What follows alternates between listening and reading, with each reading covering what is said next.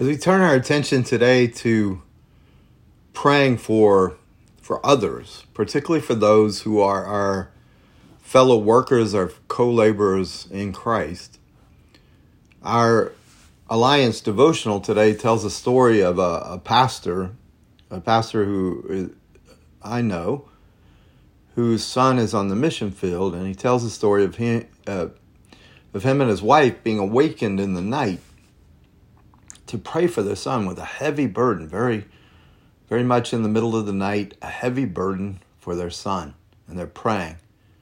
And he gets the opportunity later to ask his son, was there something going on at that time that would have caused this kind of intercession or this kind of burden of the Holy Spirit on his parents? And the son tells a story about how he was charged with carrying a briefcase, satchel kind of thing with the money of the mission in another country.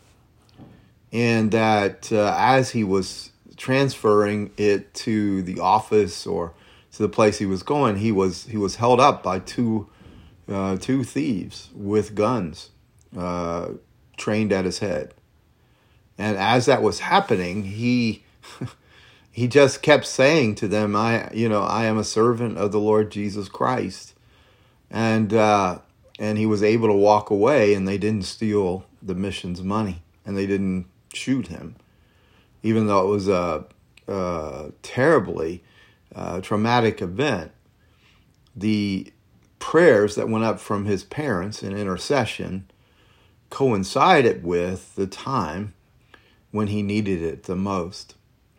There's a level that God is calling us into, and it's not only anecdotal, like this story of parents praying for their international worker family, but rather it's a biblical concept that as we study the prayers, particularly of the Apostle Paul, that we see it very clearly. Romans 15, beginning at verse 30, is Paul himself, the apostle, asking for prayer. Now listen to the tone of the apostle's request. Now this is the greatest, writer of Scripture. Almost more than half of the New Testament is written by the Apostle Paul. The greatest church planter, going into city after city in the Roman world and the Greek world, and founding life-giving churches that cross cultural, ethnic, social barriers. But here is what he has to say. He wants prayer for what he does. Listen to it. He says, I appeal to you. That word there is a very strong. It's an urging. I appeal to you, brothers, by our Lord Jesus Christ and by the love of the Spirit. And then listen to the wording he uses. To strive together with me in your prayers to God on my behalf, that I may be delivered from the unbelievers in Judea, and that my service for Jerusalem may be acceptable to the saints, so that by God's will I may come to you with joy and be refreshed in your company. So here's the Apostle Paul, and he's laboring for Christ, and he's asking those who are believers to pray for him. And there are these characteristics in his request that help us to understand Spirit-filled praying for other people, particularly for those who are workers, whether it's in international fields or here at home. It doesn't matter. Paul says these prayers have to be characterized in their offering with an earnestness. In other words, they're not superficial. God bless the missionary. There's an earnestness. There's a connection. There's something more than just religious or perfunctory prayer being made for those that labor on Christ's behalf. Secondly, there's an urgency. See, there's often when we are praying, God is mediating through our prayers resources that will come just at the nick of time, just at the right time, to not only save those who are working, but to save those they're working with. There's an urgency. And then what Paul asked for is the same thing he gave in his prayer life to every believer, every disciple of his. And that is persistence. So earnestness, urgency, persistence. This is the way that he has prayed for others. As he has prayed for others, he's saying, now, will you pray that way for me? He has, in his obedience, and this is a very important point, in his obedience to Christ, he has put himself in, he's been put in great spiritual need because he's in great spiritual danger. There's an urgency. And as he has been so persistent, I mean, think about the times, if you read Paul's prayers, he's always saying, I always give thanks for you. I'm praying for you day and night. Can you imagine being the recipient of the Apostle Paul's prayer, and then he turns around and he says, would you do this for me? So these are really the effective attributes of the kind of prayer, and it has to be personal. It cannot just be, in a way, just ritualistic, perfunctory, superficial. He urges them. I appeal to you, he says. I urge you to join me by praying to God for me. And I don't know if you're capturing it, but this is a very emotional language that he's using to make this request. And so he's showing, in a way, that effective prayer is a prayer that comes with emotion, with earnestness, goes beyond the superficial. D.A. Carson, who's a New Testament scholar, he said this about Paul's request. He said, the logic of Paul's appeal runs something like this. If you truly confess Jesus, the Messiah, as Lord, then I urge you in his name to pray for me. So in other words, he's pouring it on, Carson says. If you participate in the salvation Christ has gained for you, if you submit to him who has taught us to pray, if you have tasted his redemption and long to see his kingdom extended in the world, then I urge you to pray for me and my ministry. Carson is helping us to understand that if all of our prayer life is all about others praying for us or us praying for ourselves, which is important to pray for yourself.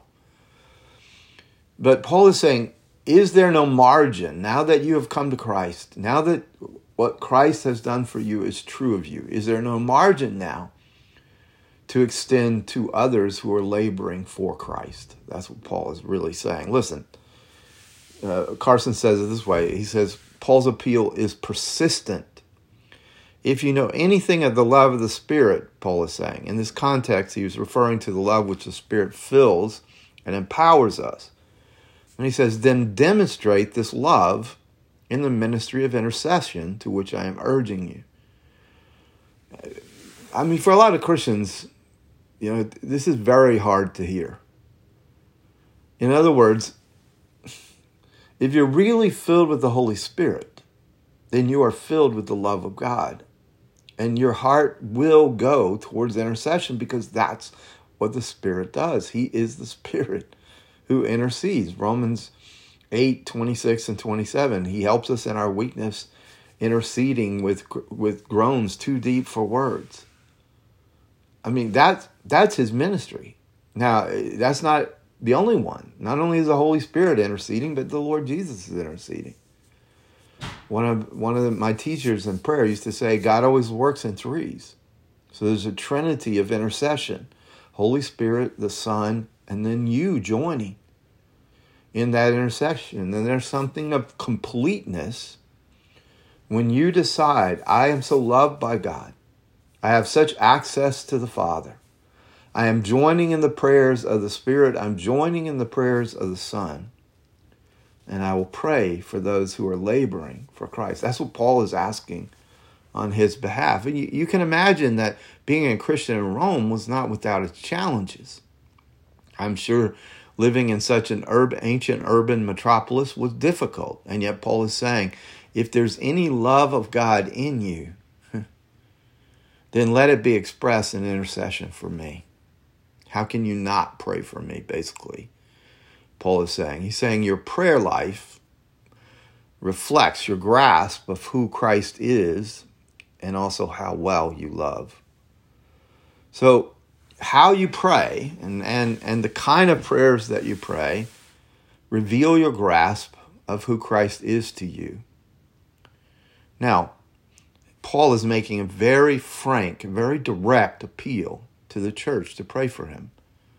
He doesn't want weak prayers. He doesn't want lukewarm praying. He's saying, join me in my struggle. It's interesting because Paul saw part of the struggle of being a Christian. Part of the struggle is prayer. That prayer is the place where we struggle. One missionary who was working with Muslim people said, prayer is the gymnasium of the soul. So from Paul's prayer viewpoint, he thought that real prayer, and this is why some people quit praying, is real prayer is prayer where there's struggle. Not just for yourself, but you're struggling against principalities, against the dark powers of evil. Therefore, there has to be discipline, there has to be work. And he's urging others to join him in this struggle. In some ways, the enemy can give you a lot of resistance to Bible reading, to Bible study, to listening even to sermons or messages or teachings. But though he fears that and will make a strategy against you in terms of more understanding and knowledge of the scriptures, the thing he most greatly fears is your prayer life. And so anybody who has decided to pray, even to pray beyond just praying for myself and my needs, to start praying for the advance of the kingdom of God, to pray for those workers that the Lord Jesus is thrusting forth into the harvest fields, is a very scary thing to the enemy, and he will throw against you resistance so that you will not want to pray, or so that prayer does not become easy. This is why Paul is saying, struggle with me. And in some ways it goes back to, do you really understand the armor of God? Do you understand how to pray, how to live, how to work, equipped with the armor of God? Because this is how we stand against Satan's schemes. One of the great writers of I think it was the 18th century, wrote a 3-volume set on the Christian in full armor. And part of that is, Paul says, part of that armor is praying at all times in the Spirit with all prayers and supplication. So the idea is there is a part of the armor of God that has us alert to what the Spirit is praying, joining and aligning our prayers to what the Spirit is praying, and then being able to win that battle, even though it is a battle. You would not need armor if it wasn't a battle, if it wasn't supernatural conflict. And so Paul is aiming with his life, with his ministry, to win people from Satan to Jesus Christ. And since you can only come to Christ by a spiritual birth, a new birth, then there has to be a demonstration of God's power in converting people and in the transformation of people. It's not that we don't give a clear demonstration, a clear presentation of the gospel. Paul himself says in Romans 10, how can they hear unless there's a preacher or a preaching? But the transformation of the soul is an inner work of the Holy Spirit to make a person move from being in the kingdom of darkness into the kingdom of God's wonderful Son. So the reason that prayer is so essential, even more so than persuasion, is persuasion cannot affect a new birth, only the work of the Spirit. And God has called us to stand in the gap, to pray. God has called us as those who now alive in Christ with the authority of God in our prayer lives to begin to pray light into the darkness, to begin to pray healing into the brokenness, to proclaim the good news, to proclaim the favorable year of our Lord.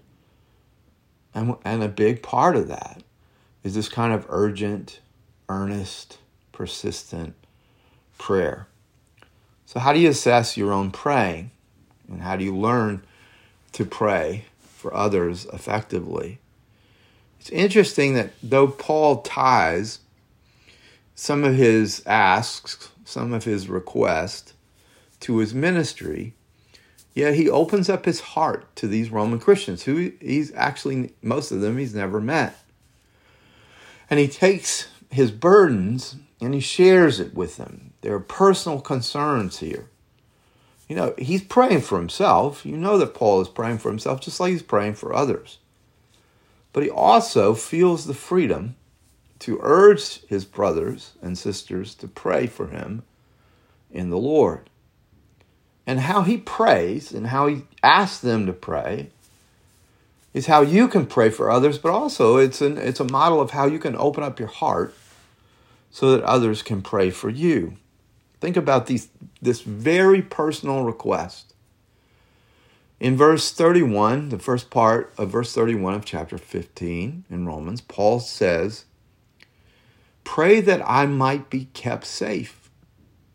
And then he explains the threat from unbelievers in Jerusalem or Judea.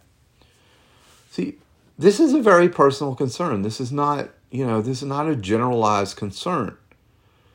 He has gathered up an amazing offering from the Gentile churches to be brought to the mother church in Jerusalem during a time of famine.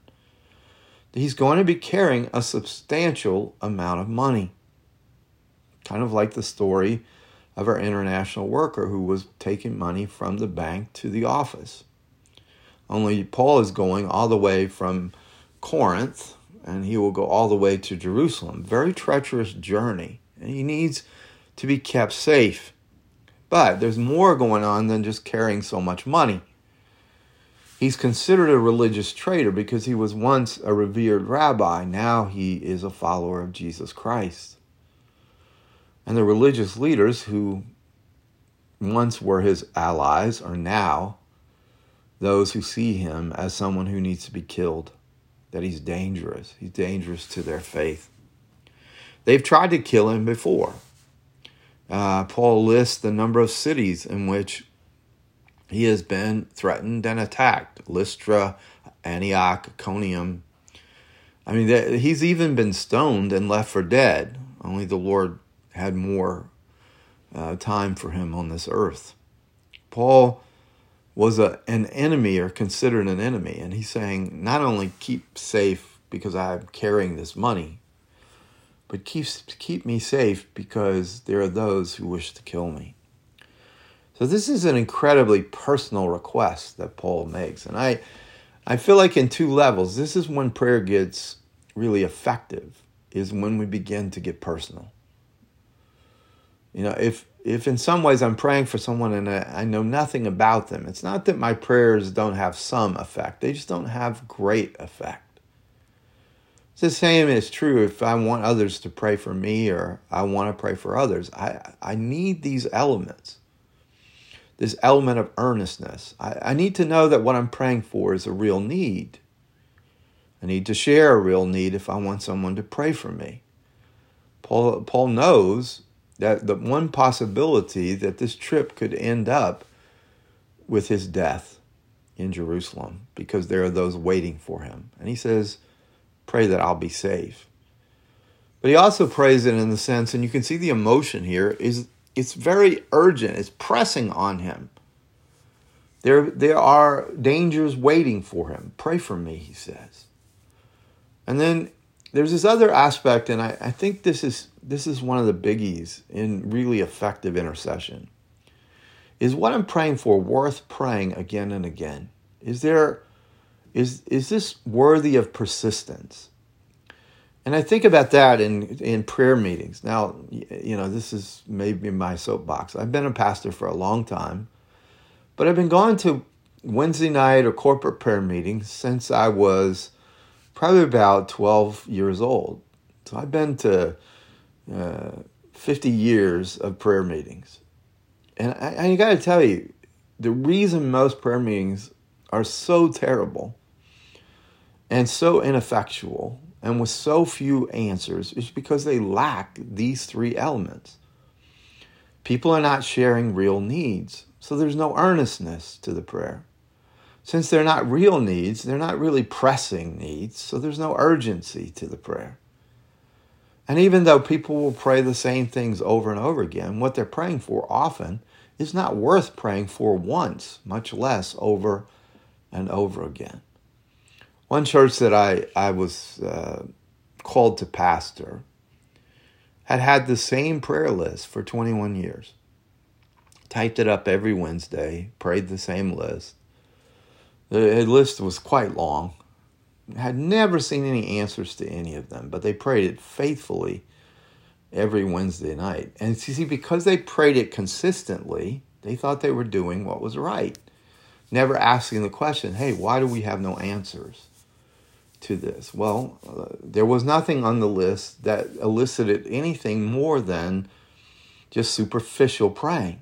There was no earnestness there. There was no burden. There was no deep burden on anybody's heart that any of those prayers should be answered because they've been praying them for 21 years. There was nothing urgent. They've been praying the same prayers for 21 years. Why would there be any kind of pressing need on the list? And though they had prayed the same list for 21 years, there was not a thing on the list had been posed in a way where it connected to any of them personally. So it really wasn't worth getting worked up about. So they never did.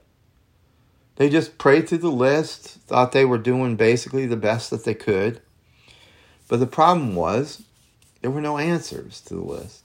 Well, I used these three elements, and I looked at it and said, if we tear up this list, there are a few things on this list that are worth being persistent about. And one of them was one of the ladies who prayed faithfully had a husband who was lost. And so I said, this is worth praying for, but we have to represent it. We have to align it with, can we not see that this is an earnest desire of a woman that we care for, who's a member of our fellowship? Can we not see that this is an urgent need? And can we not see that this is worth our persistence? And so I said, let's get rid of all the others, but let's pray this one. And as we began to pray it, the Lord gave me opportunities to have a relationship with them. And not long after we began to pray differently for something that had been on the list for 21 years, not long afterwards, through a number of circumstances orchestrated by God, but not orchestrated until we started praying, this man came to Christ in a radical and wonderful way. And this is so important that we get this. Answers are waiting for us.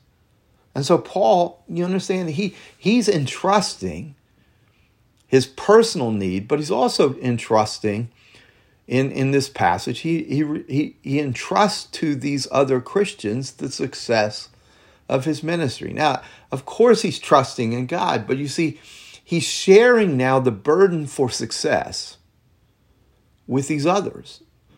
This is when prayer becomes real prayer, is that God has a burden. God shares that burden with his called worker. The called worker shares the burden God has shared with him or her with those who are called to pray. We're not making this stuff up. God starts it. God initiates it. The worker receives the call. The worker shares the burden. And the intercessors, the people who pray are carrying that burden. That's what Paul did here. He had a burden, you understand? And the burden was this. He wanted to unite the Gentile world and the Jewish world in the church of Jesus Christ. And he knew that he couldn't do that without supernatural resource. He couldn't do that without power from on high. And so he has a burden. One church, one people, all nations, all ethnicities, one church. And he's taken a step. He's saying, I'm bringing an offering from the Gentiles. This could blow up in my face unless God gives me success. Pray for me. You understand? Oh, I hope I'm conveying this to you because nothing Nothing of great significance happens without it starting as a burden from God, a call on a person, and a sharing of that burden. That's what Paul does.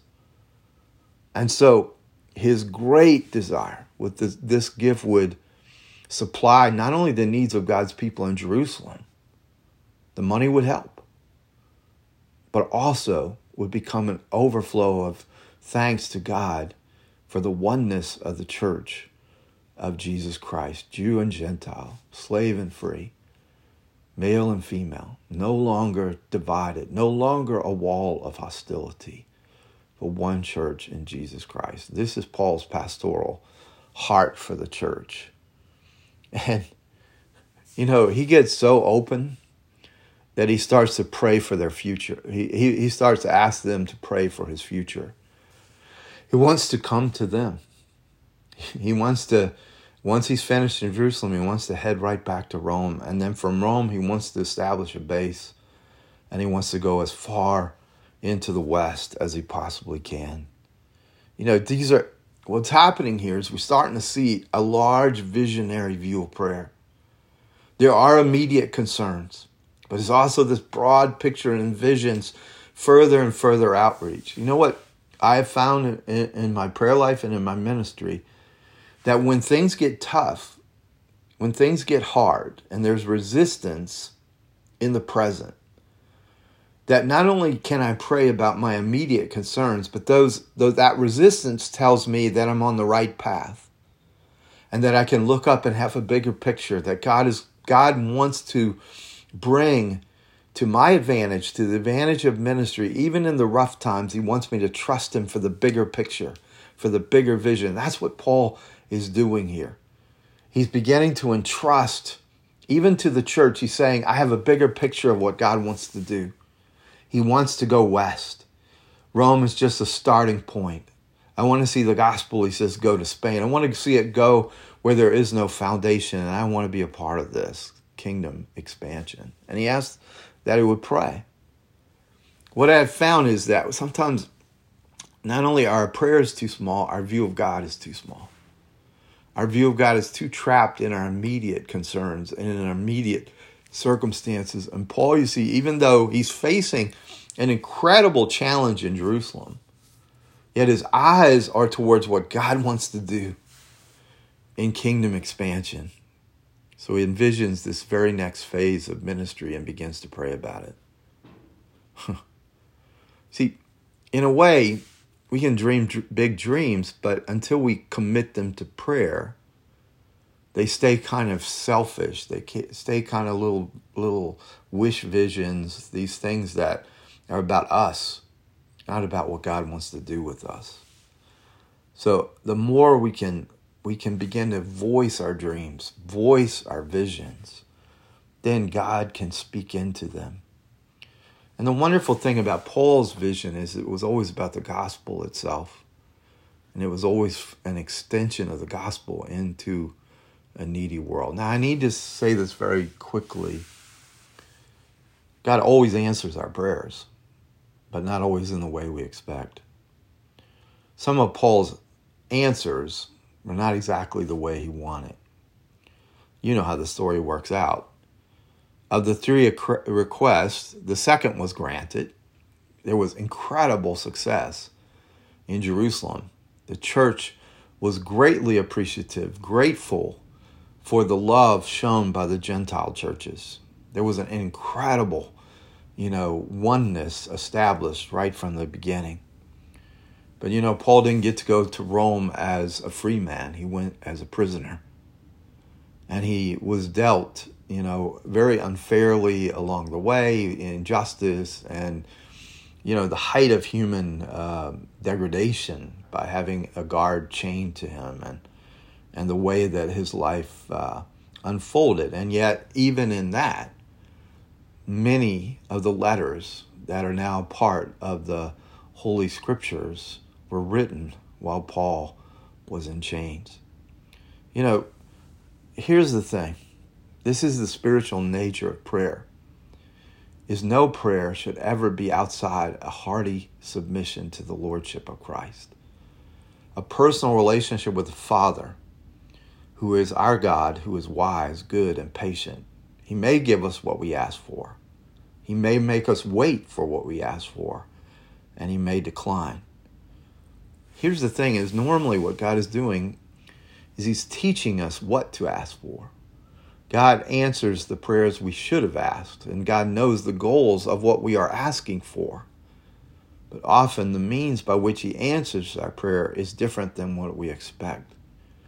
Even in the life of the Apostle Paul, you see that God kept giving him more grace, so that even in his weakness, God's grace was sufficient. You see, many times God does it differently than we expect, but in learning to submit to God, we learn how to pray. I've seen in my life God answers so many requests that I never prayed, but I should have prayed, because he knows what I need even before I ask. And so Paul dares to ask and approach God with these personal requests because he knows God. He knows him to be good. He knows him as his heavenly Father. So as we think through these things, what we begin to realize is that our prayerlessness is more often than not a lack of true understanding and encounter with God, knowledge of God, intimate knowledge. Because real and vital knowledge of God not only teaches us what to pray, but it gives us powerful incentive to pray. Paul himself is the one who said he is able immeasurably more to give what we cannot even imagine or think. You see, nothing is beyond God's power to do in our lives. So has God, even as we pray for others, has God become so central to our thought and our pursuits that we cannot easily imagine asking for anything without consciously longing that the answer that God gives brings glory to God. Paul's prayers were always profoundly God-centered. Now, I'll close with this. I know I've gone a little long, but I'll close with this. Leonard Ravenhill, who's a great writer on revival, great preacher, he says, the church has many organizers, but few agonizers. Many resters, but few wrestlers. Many who are enterprising, but few who are interceding. So today, the call from our Alliance family worldwide is that our workers are counting on people like you and me to wrestle and agonize on our knees. So I close with this. Are there any pastors, any missionaries, any leaders that you're praying for, like Paul himself asked to be prayed for? If not, then maybe God today is putting someone on your heart and say, I will pray for them. I will even awaken in the night to carry this burden. Remember, God has the burden. He shares it by calling someone to the work, and then the worker shares the burden with us like Paul did. And it's a trinity there. The burden of God, the call, and the intercessory burden. And if it's a connection like that, it's going to be successful. It's going to be awesome. God loves to answer big prayers sometimes when we least expect it. Let me pray for us. Lord, would you let this message come to our hearts, that we might pray with earnestness, with urgency, with persistence. We want to carry the burdens that you have for us, because your yoke is easy and your burden is light, but we want to carry what you're giving to us because we never carried alone. And so I ask, Lord, that you would put names and people on our hearts, that we might agonize, that we might wrestle, that we might intercede. In Jesus' name, amen. Thank you for joining me.